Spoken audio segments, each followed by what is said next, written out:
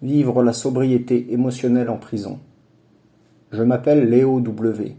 Je suis un sexaholic reconnaissant et en voie de guérison. Je suis sobre par la grâce de Dieu et l'aide de vous tous dans ce programme de SA depuis le 7 avril 2019.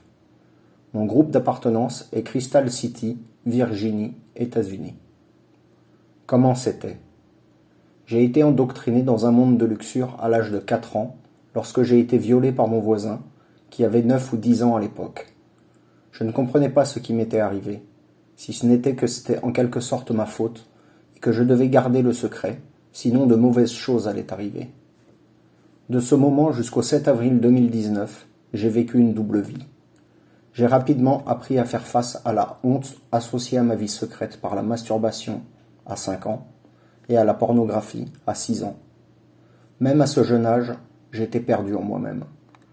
J'étais enfermé dans un cycle de dépendance qui allait rester ininterrompu pendant plus de 30 ans. La façon dont ma dépendance s'est manifestée est moins importante que ce fait. Si je pensais pouvoir m'en sortir, je le faisais. Ce qui s'est passé. Un miracle. J'ai été pris en flagrant délit d'acte illégal de voyeurisme. On ne peut pas croire au miracle, et croire que se faire prendre est un miracle peut être un peu exagéré.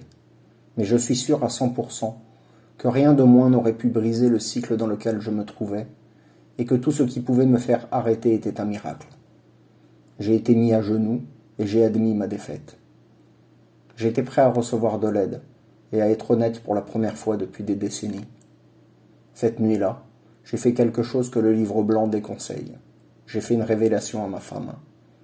Ce n'était peut-être pas très sage, mais j'avais mis ma femme et notre famille en danger. J'avais besoin qu'elle sache la vérité de ma bouche avant qu'elle ne la prenne par une tierce personne. J'ai rencontré un nouveau thérapeute et sur son conseil, « Tu dois aller aux réunions de SA tous les jours ». Je suis entré dans ma première réunion le 14 avril 2019.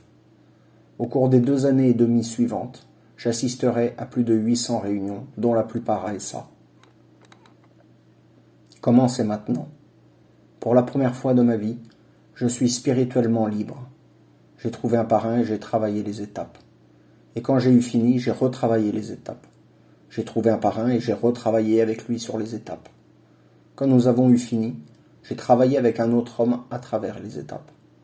Aujourd'hui, bien que je purge une peine de 50 mois pour mes actions terribles et illégales, je travaille toujours avec un filleul par téléphone 1 fois par semaine.